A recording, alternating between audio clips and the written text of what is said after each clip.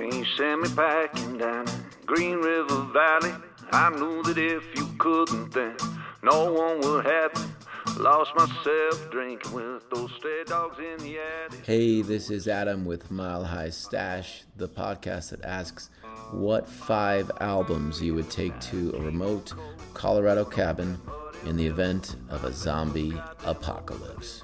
I've been on the road, beat down to my soul, as Jack Kerouac said, and I don't have a microphone with me or any of that fancy shit, so you might notice a lo-fi quality this week as I record from my buddy's house in Denver.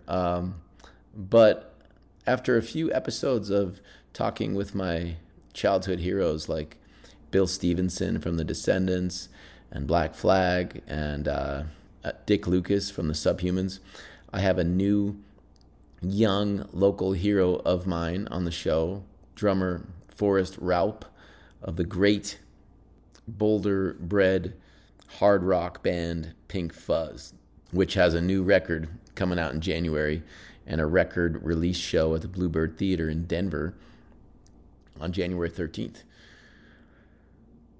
There is suffering going on all over the world right now, and it's a hard time. And there is suffering in many of our little sad personal lives. So talking about drums with Forrest felt like a palliative for me, and hopefully it will for you too. Just as an aside, please don't be on any sides right now unless you're on the side of peace. I've been telling my incredible 13-year-old daughter lately that when you're going through a crisis, no matter the ups and downs you have with the people closest to you, you find out in your deepest, darkest moments of need who your angels are, and you remember and appreciate those angels the rest of your life. Don't ever wait around for anyone to tell you whether or not they care about you. They have a chance to show you that every single day. So listen carefully. Life is short. Give love and receive love, especially in these times of crisis and suffering. I haven't always been able to do either of those things. Maybe because of all the fucking sad music I listen to. Anyway, that's probably the heaviest we've got on Mile High Stash. But I appreciate you listening, and it always helps to leave a review at Apple Podcasts or to drop even a few dollars to help us out, to keep the show going at milehighstash.com or at AdamIce9 on Venmo. Here's my chat with Forrest Raup, the behemoth Pink Fuzz drummer who I caught up with a few days ago during his tour with Celtic Thunder. Pink Fuzz plays the Bluebird Theater in Denver on January 13th, and I'm playing the Caribou Room in Nederland on Saturday, October 28th, playing drums with Rolling Harvest. If you want to come say hi. All right, I'll see you on the other side of my chat with Forrest Raup of Pink Fuzz.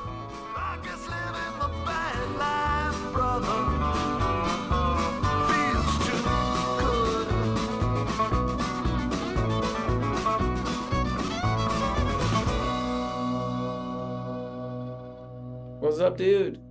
Yo, how's it going, Adam? It's going. Are you familiar with the podcast at all? Yeah. I've listened to a couple episodes, and I know the premise. Yeah, a little bit. All right, That's awesome. Really. I'm going through some shit right now in my life, and I wanted to cheer myself up by talking about the drums. I think that. Oh, hell yeah. That'll do the trick, man. Yeah. Forrest Raup. Yes. I believe you are a native of Boulder, and you went to like Horizons. I went to Foothill Elementary, if we're talking elementary schools here. Okay. And that's where you met Lulu and John?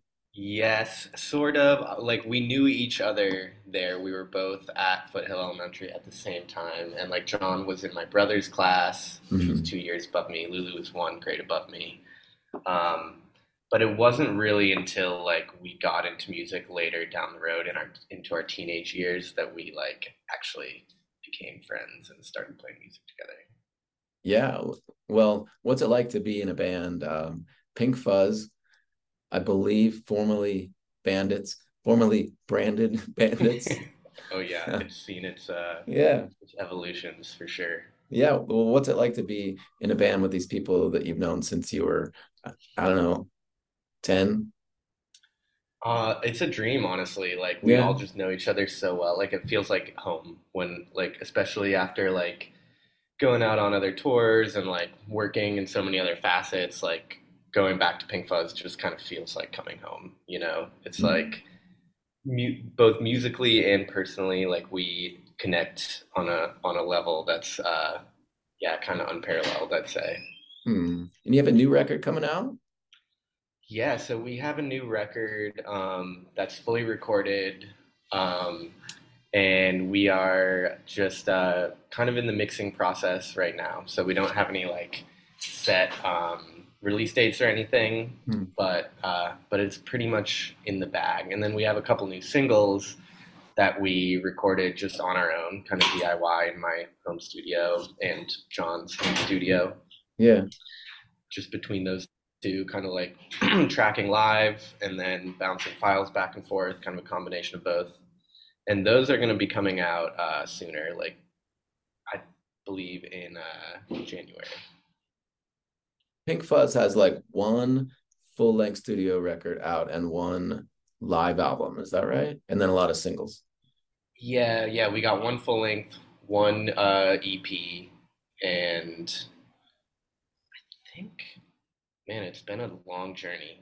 I Well, think, there's and this then like, and the live album, yeah, yeah, live at Silo Sound. yeah, yeah, live at a Yeah, recording right, studio. right. Yeah, Yeah, but yeah. it's just ripping. It's so amazing. I love that record. Thanks, man. It's funny Yeah. listening back to that record because something kicked into gear for us, like after that, like once we started playing shows again after the pandemic, and we just started playing all those songs Mhm. so much faster. Like Yeah. I don't know why, but so now every time we listen back to that album, it just feels like painfully slow to us. Yeah. But but that being said, I'm still proud of that record, and I think it's good. It captured a really good performance. What does the new album sound like? Um, it is, like kind of similar veins to our everything else we've done. Mm. It's still that kind of like driving Pink Fuzz, straight ahead, Mm. high energy kind of stuff, but I'd say it's a little more polished. We Mm. went a little deeper into the production side of things. Um, and we worked with this producer Kevin from Black Pistol Fire. I don't know if you know Mm. that band. I've heard of Um, them. I don't think I've ever heard them. yeah, we've done some touring with them, and they're super great. So he was on board to kind of help us with the production on this album, and we did it at Mm. a studio in Austin with this whiz of an engineer Mm. um, named Nicky Knobs, and Mm. yeah, so it was just a little bit of a different process working with new people, going into like a commercial studio that was in Austin, kind of far away Mm. from home. So all that kind of just kicked us into a different gear as well, I think. Does the new album have a name yet? Um, it does not have a name, not yet, no. Okay. What's it like to play heavy music in an area where there's not really an embrace of heavy music? I mean, you're from Boulder. There's nowhere for you Right. guys to play in Boulder. There's literally nowhere. Maybe the Yeah, Fox, but that's a whole other thing. right. Yeah, I mean, it was definitely interesting coming up in Boulder in that scene. Like, at the same time, I didn't know anything else at the time growing up in Boulder, and we did have a few bands that were like um, that we really looked up to. Mm. mostly Rose Hill Drive, Yeah. and they were like this beacon of light in Boulder that kind of uh, made it be like, oh, like you can be a rock band and you Mm. can kind of like get out of Boulder doing that. Um, so so there was that, but yeah, at the same time, like nowadays, it's a little disheartening how there just is such a lack of places to play and a lack of like scene for there to be any sort of like cultivation of new rock bands or really any type of bands. Um, so that is a little disheartening, but I think when I was coming up, we had a decent scene to kind of just get going, and we had gigs here and there we could play, and at that age, that was kind of enough Mm. for us to really get going. Yeah. Well, I remember Lulu and John when I was playing with the Yoppers and we were just starting and we would play Thursday nights at the No Name Bar. Lulu and John were probably in high school and they would stand outside or try to sneak in. And that was as close to like rock as we had in Boulder. But then there's like Westwater Outlaws, Yeah, and they you were big for know. us too. Like they were a few Hmm. years older than us when we were starting, and similar to Roseville Drive, we like looked up to them and saw that they were like playing big shows at the Fox, and Yeah. so that kind of lit a fire underneath us as well. But that's why you guys are on the road so much too, Yes, you know. yes, that is true, and I feel like that. All that being said, the lack of heavy music in Boulder kind of inspired us to just get out of Boulder and be like, all right, well, if there's nowhere to play here, let's go. Let's hit the Yeah, yeah, road. yeah. The first time that I met you, I think was the first time I saw you play. You Okay. were playing with Eldrin, and I was playing with Gasoline Lollipops at, Mm-hmm. at Foco MX at Hody's in maybe 2016. This And all checks out.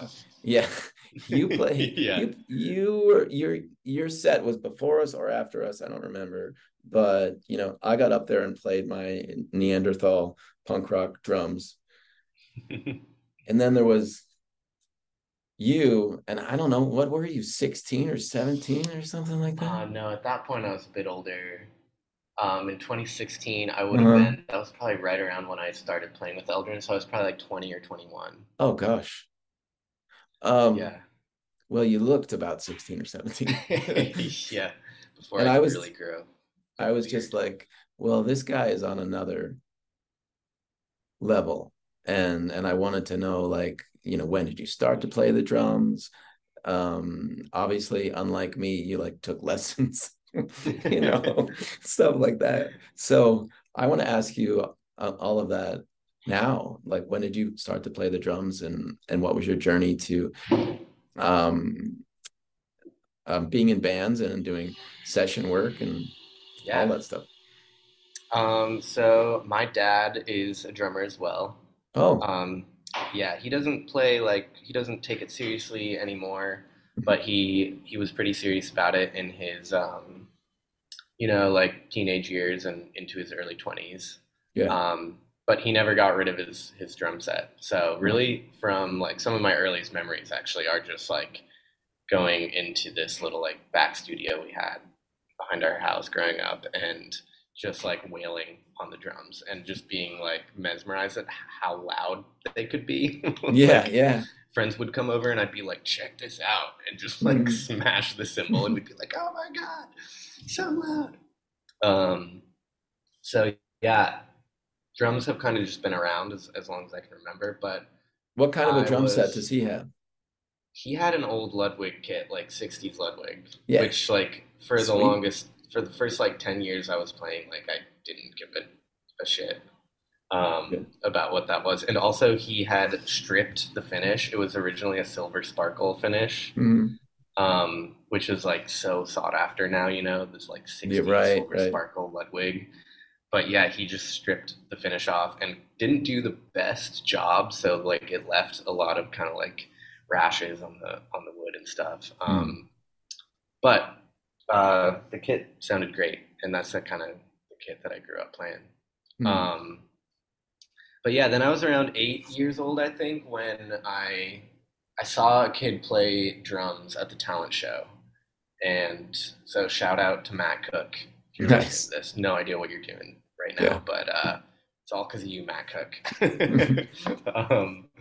But yeah, um, I was just like, oh, that's so cool. And I had just had a drum set at home, so that's when I kind of like actually started studying and taking lessons at the Boulder Drum Shop.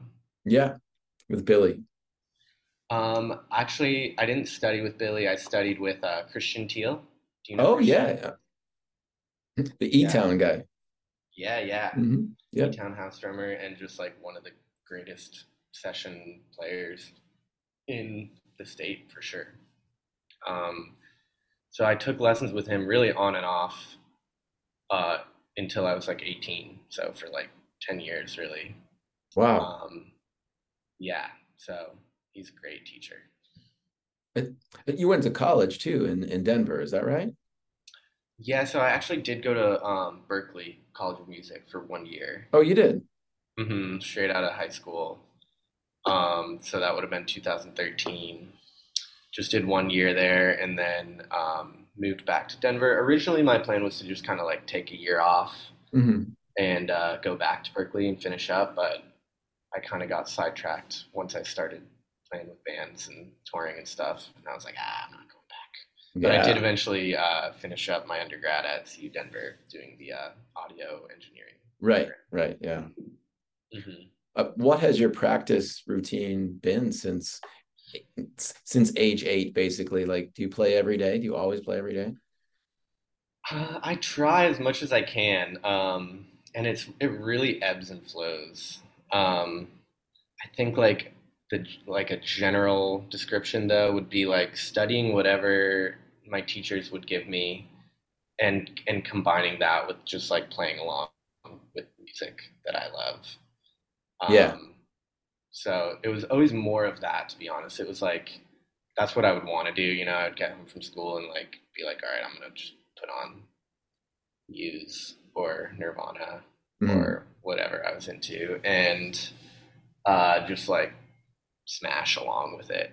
But Mm. I would try and like learn. I would like be really meticulous, and I would try and learn like a song note for note, like exactly Mm. how how I heard it as best as I could. Um, and then, but yeah, I think combining that with like the more like rudimentary stuff that like I'd be working on with teachers was like a really good kind of healthy combination. Yeah. I mean, I, like a lot of people, was kind of like the drummer character in Freaks and Geeks, where I would play along with Yes. music, whether it was on headphones or just like playing music super loud. I would put on Led Zeppelin or Metallica or something and be playing along. But that's not enough because once you're not playing along to something and you are the time, then you're like, oh shit, this is completely different. So how did you balance that? That's a good question. I think probably just from starting to play with people at a really early age. Hmm. Like right around when I started taking lessons, I also started doing this thing called Doghouse Music, which I'm sure Yeah, you're familiar in with. Lafayette. Yeah, they're still around and like they Mm-hmm. still have rehearsal studios, and they just kind of started doing shows there too. I played a show Oh, at their newest little. They kind of are turning one of their studios into a little venue. It's really cool. Um, but back in the day, they were like School of Rock before School of Rock was a thing, and they would yeah. do these like 5 day summer camps for kids where you would Mm-hmm. go in and join a band, and you'd have an instructor that would like help you write songs or put covers Mm-hmm. together, and there would be like a performance at the end of the week for all the parents. That whole thing. Yeah. So that was like my first experience really playing with people. And then I also joined a band when I was like 11 called Flip Crash. Flip crash. And Nice. yeah. And we actually, like, I was lucky to find these kids, like, It was me and a singer songwriter and who played guitar and sang, and a bass player, and he was a really good songwriter for being Yeah. we were all like 11 years old, and he like just had a knack for it. And so we actually got to play some sweet gigs. Like we played Fox Wow. and the Boulder Theater. Yeah, when we were like 11 Nice. years old. Nice. So I think that really gave me like a jump start. And we also kind of worked with this. We had like somewhat of a coach, this guy named Mendel, Mhm. who was kind of like our mentor and just like taught us how to play with dynamics, taught us how to Wow. like arrange songs, and that was probably the most like valuable experience at that age, Wow. was to just like be in an actual band, playing actual gigs under like a mentorship from like a really amazing musician and a really cool guy that we all looked up to. So I Yeah. think that's probably what really like kind of put that rhythmic stamp into my head at a Yeah. early age. Yeah. I saw you play with Hunter James at the Magic Rat during Foco MX this year. Hmm. And when I watch you play, it's like how people talk about when Led Zeppelin was first starting out and they would play really small places. All these drummers who were later famous would go just to watch like John Bonham's feet, you know. Right. And I feel like that when I'm watching you play. And who do you feel that way about? Like who are the five drummers on your Mount Rushmore? Oh, that's so hard. I mean, you said John Bonham. He's kind of at Mm, the top, as he is for everyone. mm, Um, Dave Grohl, definitely up there. They're kind of my rock heroes. mm. Um, I got super into, this is a more obscure one. The drummer for Dr. Dog, his name's Eric Slick. He's great. Um, Yeah, yeah, yeah, he really kind of just like, I think he's a super underrated drummer. Like, I think he should be on the cover of Drum Magazine, but he's not.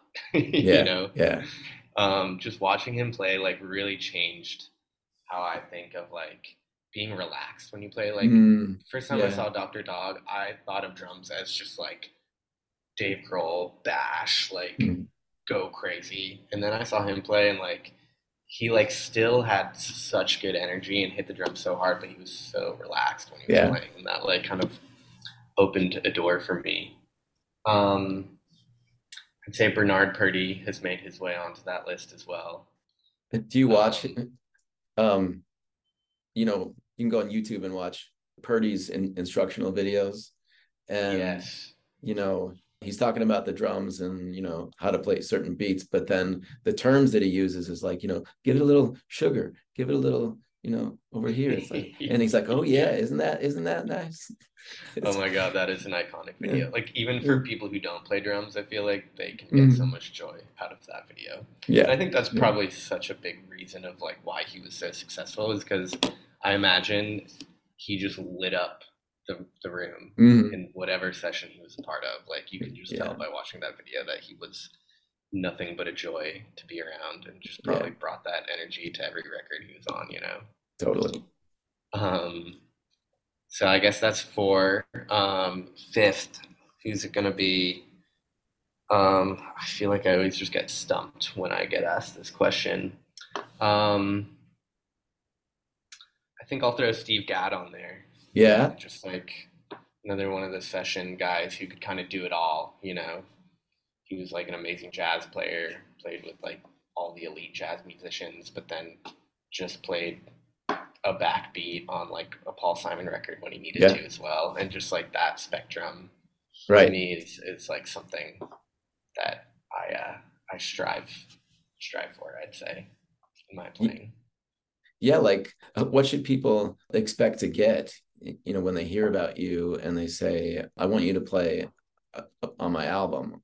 What is your sort of slogan? Like what do you bring to the table? Um, well, I'd say, I don't know, maybe it sounds a little cliche, but like definitely just serving the song is Mm, is the most important thing to me. And like I think that's probably, I would say, if I had to, like,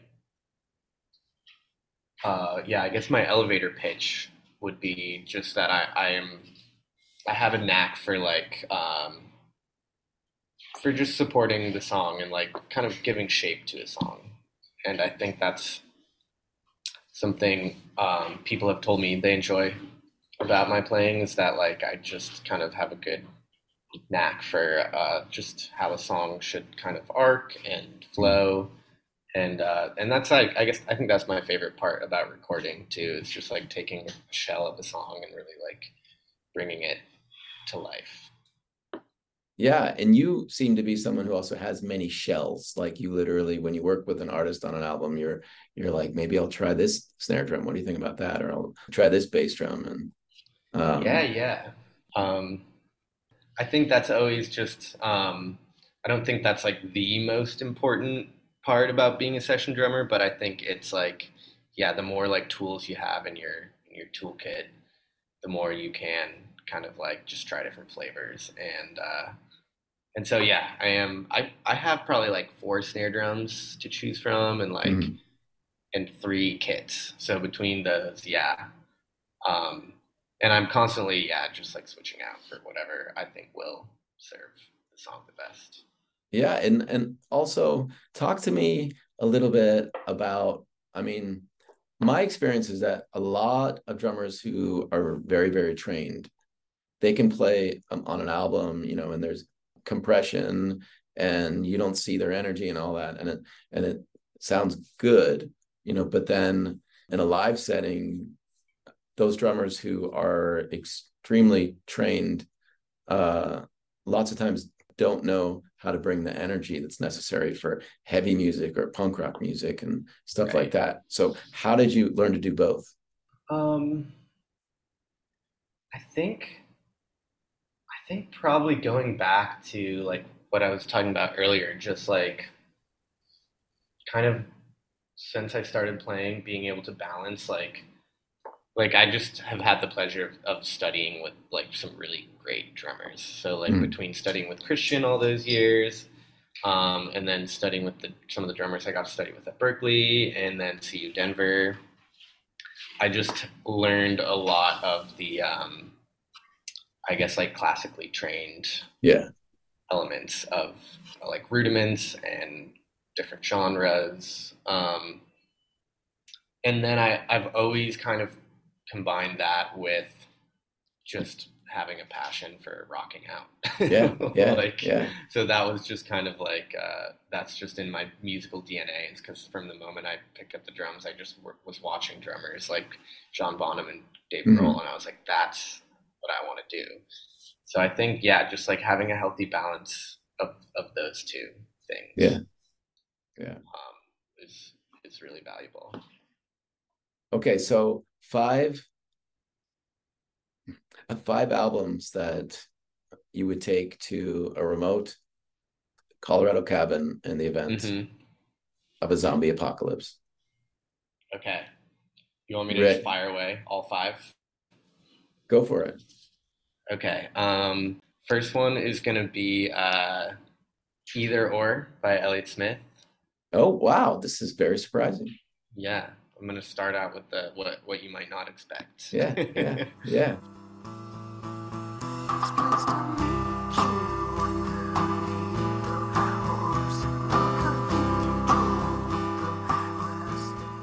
Why that one? That album, like maybe more so than any other, has just like passed the test of time for me. I've always just like had a soft spot for Elliott Smith and that album.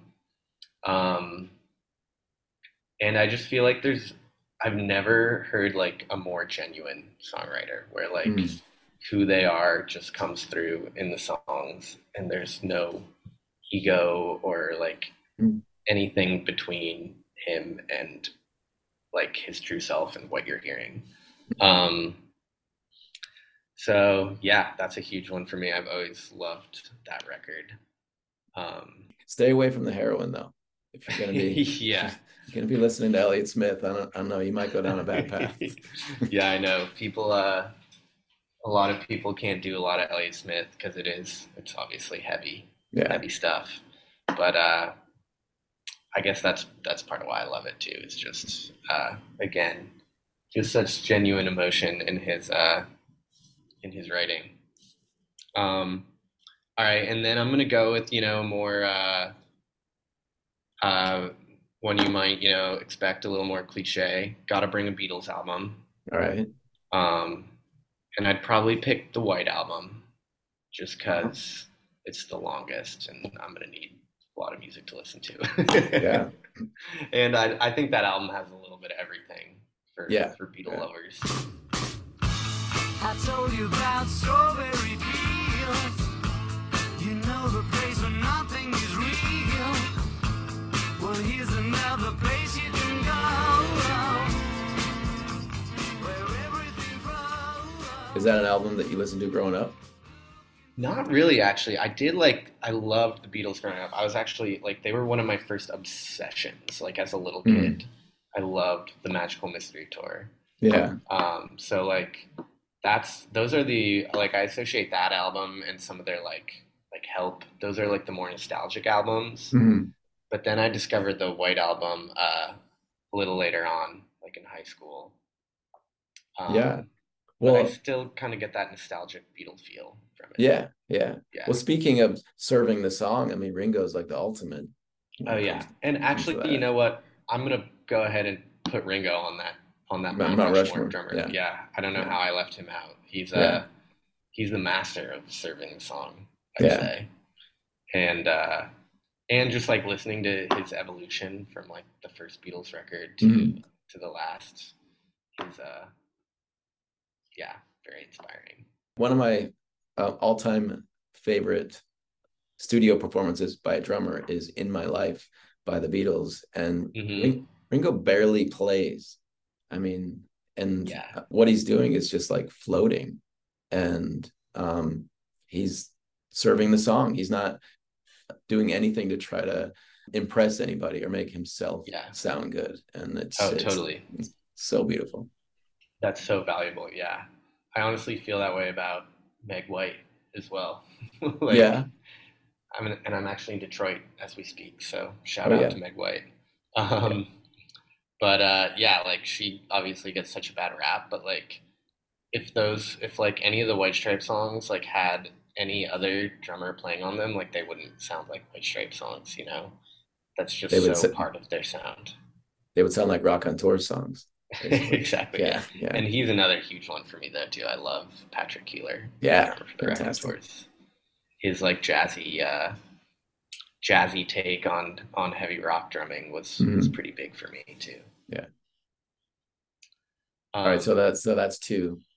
okay, yeah, and then I'm gonna throw "Songs for the Deaf" by Queens of the Stone Age on Oh there. yeah. Hmm. Just to me, that's like Dave Grohl at his finest, Mhm. and I just love the songs on that album too. Just all the like, I don't know, Queens of the Stone Age in that era felt more like it wasn't just like the Josh Homme Mhm. show. It was like it's more like a collective band, and there's like four different lead singers throughout the album, and Yeah. um, so it's just such a roller coaster, and it just pumps me up. I'd say more than any other album out there. That would be good music if you're fighting the zombies too. You Yeah, know. I know, and I wasn't sure. Like, Yeah. there's so many Yeah. takes on this. Like, Yeah. Yeah. what music are the zombies gonna hate the most? You know, that's Uh, music I should probably bring. You'll find out, I guess. You Yeah. know. Yeah. Um, and then let's see. I'm gonna throw. This one is a little riskier because I haven't known this album for nearly as long. But I'm kind of obsessed with this newer artist, Madison Cunningham. Have you checked her Oh out? no. Yeah, she's like this incredible singer and guitar player and songwriter, and um, yeah, not much more I can say other than she will blow your mind between her guitar playing and her songwriting and her singing, and her band is incredible. All the session players she has on her records are incredible.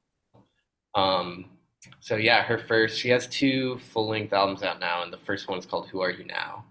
I think I'd have to bring that one up just because I haven't been able to get enough of it for a couple years now. Wow. We have a Mile High Stash playlist on Spotify, where we put Okay, one song from each choice on there. So I'll make sure to put Madison Cunningham on there so people can check her out. totally. Yeah. Yeah, she's Yeah. incredible. Yeah. And then let's see, was that how many was that? That was four. Four.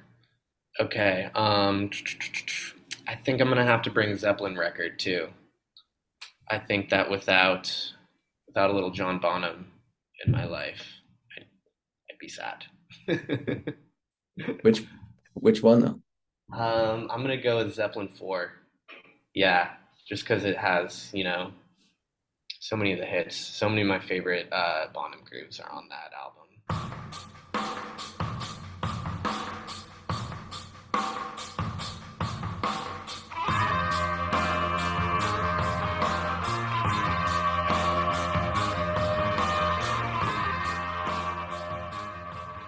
When the Um, levee breaks. when the levee breaks, those to me that's like the best drum tones ever Oh recorded. yeah, yeah, yeah. Yeah. I'm not sure if they recorded the drums on that the way that they did on Physical Graffiti, but I know that on that record at least, um, they rented like a concert hall and it was Hmm. empty, and they put the drums in there, and that's where they track the drums, and That's that's cool. that's part of how they got if this is really nerdy for the people who aren't drum nerds, but Yeah. if you take a Ludwig Superphonic 6.5 by 14 and you put it in a shitty bedroom studio, it's actually going to sound awful. And Yeah. because there's so many overtones, and so Hmm. to get that classic Led Zeppelin sound, they had to use huge rooms. Yeah. I heard that they recorded When the Levee Breaks in the stairwell of Mm. a castle, actually. Whoa. Yeah, they went and they're like, hey, where do you want to record? How about a castle? Because they could. Yeah. They Right. had the Right. budget for that. Yeah. And uh, and so, yeah, I think they set up the drums in this like really, I could be wrong about this, but I think it was like a very narrow but like tall Mm. like stairwell. And so I think the slapback that you're hearing Right. on that is like natural slapback that he's actually just like playing off of. Um, so pretty iconic. Yeah, everyone's tried to capture that vibe and that sound, for the last 50, 60 years or whatever, but no one has quite been able to do it. No, but you can just cheat. You can punch it into Pro Tools and be like, I want to Oh have that yeah, sound. And that's slap kind that of reverb plugin on, you're yeah, good to go, baby. yeah. Um, you are like so. I mean, obviously, if you're going to work with a lot of artists on the road and session work, you got to be really reliable, and word would get around fast if you weren't. And you're obviously doing an interview at 8 a.m. and Yeah. you're I haven't known you to be the falling down drunk. Um, well, one of my first things that I knew about music was when I was like 5, and I started listening to my dad's copy of Led Zeppelin 1 that he got in the National Guard, and I don't know if he should have told me this, but he said, "Oh, their drummer died in a pool of his own vomit," you know, Yep. and that's not you. So, did you always set out to kind of turn the common trope about the wild and crazy drummers on its head? Uh, I don't think I ever set out to do such a thing, no. Yeah. But I do think that like obviously such a different era back then. And another thing, like on a somewhat different note, that I find fascinating about John Bonham is like no one knows what he sounds like outside of Led Zeppelin, you know, Right. Right. which I Yeah. find so fascinating because he is like the pretty much like the holy grail of drummers. Mm. Yet we all know him in this like one other facet, and it's almost like impossible to picture him in like a session setting, like Right. you know. Well, the other the other guy like that is Lars Ulrich, Sure. and he might actually be terrible. Like if you sat him down, you were like, okay, play this Latin groove, Lars, or like play a session with some pop star, that might not go well. Like, Right.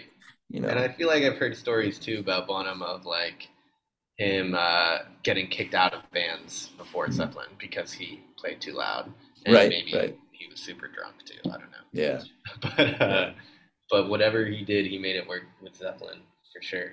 Um, but yeah, and on back to your kind of original question there. I think yeah, it didn't take long to just realize the value of like being reliable yeah, and doing your homework, and I think that's honestly half the job. Like you just kind of hear about how they're like just these amazing killer drummers, but they might show up to rehearsal and like not really know the material or kind of yeah, half-ass it, and like most people would take like maybe a not as good drummer who shows up like knowing the songs over an yeah, incredible drummer who is just like trying to like hack his way through the song. yeah, yeah, So I think that is, yeah, like just half the battle right there is being reliable and doing your homework and showing up on time and all that stuff. yeah. Well, kudos to you, props to you, because that's, I mean, there aren't that many people who are technically good and know how to rock out and bring the energy, but then there aren't many people who can do both of those things and, you know, show up on time and not choke on their own vomit, that kind of Right. that kind of thing, you know. Um, Totally. the last thing I want to ask you is just, about all the artists that you play with. You're on tour with, do you call it Celtic Thunder or Celtic Thunder? Yeah, Celtic Thunder is who I'm out with right now. Yeah, tell me about them. Um, oh, it's a totally new experience. So let's see.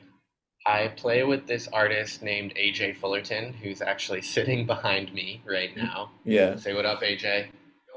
what's up? And AJ is an incredible, like roots blues slash Americana singer Hmm. and guitar player in Denver.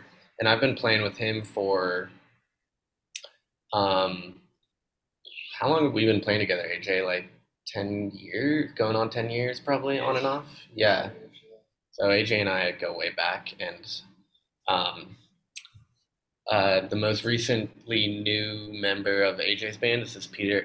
Is this keyboard player named Peter, and he is from Ireland and has been touring with this Irish group called Celtic Thunder for the better part of a decade as well. And so he just kind of Celtic Thunder needed a new backing band, and he Hmm. basically brought the AJ Fullerton band on board.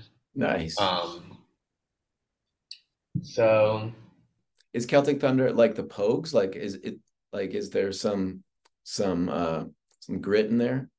no. No. um, there's I wouldn't say there's a lot of grit. But the singers are incredible. It's like led by four really amazing singers, and they just they're like the spotlights on the four singers, Yeah, yeah, nice. and but they're, yeah, I can't say enough good things about how talented they are, and like just the dynamic, like they just control the show with the dynamics of their voices, and Yeah. so, but it's mostly, I think there's only one or two songs in the whole set that are like written by or for Celtic Thunder, and the Uh, rest are like Traditionals. either traditional Irish. I wouldn't call them traditional Irish songs, but some of them are like pop rock songs that have roots to Irish music. Um, and then yeah, it's a eclectic set of music, I would say. But it's fun. Like, yeah, like we're playing the most beautiful theaters I've Yeah, ever been to. We're at the Fox Theater in Detroit right yeah. now, which is like I just walked in this morning and it was like, yeah, it's mind blowingly beautiful in here. Fuck yeah. Um, and I'm on a tour bus for the first time, which is really exciting and fun. Um, and I get to do it with some great buds. So Yeah, man. it's a good experience for sure. You earned it. Thank you. Yeah. Thanks, man. I mean, it started when you were 8 years old, and now you're on a tour bus and playing for thousands of people. It's rewarding, in that sense for sure. Yeah. Um, but then, obviously back home, Pink Fuzz is kind of the one of the main groups that I play with, and we tour a lot as well. And Yeah. when I get back home, we're gonna be hitting it hard as well. Yeah. How many bands do you consider yourself a member of? That's hard to say, There's Pink Fuzz and there's H.A. Fullerton. Yeah. Those are kind of the main ones, and then Grace Divine, I would also say, is an artist I've been playing with, who I'm more like a member of her band. Mm-hmm. Most other situations are like I'll be maybe a first call drummer, and then if I can't make it though, like then there's subs that know the material. So. Yeah. Well, it's funny, it pops up on Facebook or whatever, like some event or some band is like promoting itself, and there's a band photo and it's like, oh, there's Forrest again, And you can't really do that with the lead singer. You can't be like, here's this band. It's all. Yeah. But you can do that with a drummer, Yeah. Oh no, drummers are they're in demand around these parts for sure. Yeah. So it's we're lucky in that sense. Yeah. Well, thank you so much for talking with me and for waking up so early. Yeah. Luckily, it's 10 o'clock where I am, so I had a couple hours on you. Yeah. But still, it's an early morning. Coffee is needed. I'm gonna go grab some right now. All right. Well, great talking to you, Adam. Thanks for having me on. Absolutely. All right. Cheers, man. I'll give you another hour, then I gotta run. I gotta fly away, leave you to fall, leave you to stuff your flower. That was the great young drummer Forrest Raup of Pink Fuzz and a lot of other bands. But I love how Forrest said that Pink Fuzz is his home, and John and Lulu are amazing musicians and people. Look out for the new album by Pink Fuzz, as yet unnamed, in January, and they're also playing the Bluebird Theater in Denver on January 13th. I'm playing drums with Rolling Harvest at the Caribou Room up in Nederland on Saturday, October 28th. So come say hi, or come armed with criticisms of Mile High Stash and my drumming or anything else, that's always welcome and probably deserved. Thanks for listening, and please do leave a review of Mile High Stash at Apple Podcast if you can, and drop even a few dollars at milehighstash.com via the donate button, or even on Venmo at AdamIce9. Thanks for listening, and we will see you right here next week, as usual. Eternal twilight. Go on and give oblivion a shot. Go on and fade to gray. You got to. Maybe you'll do better without God, and maybe I'll do better without you.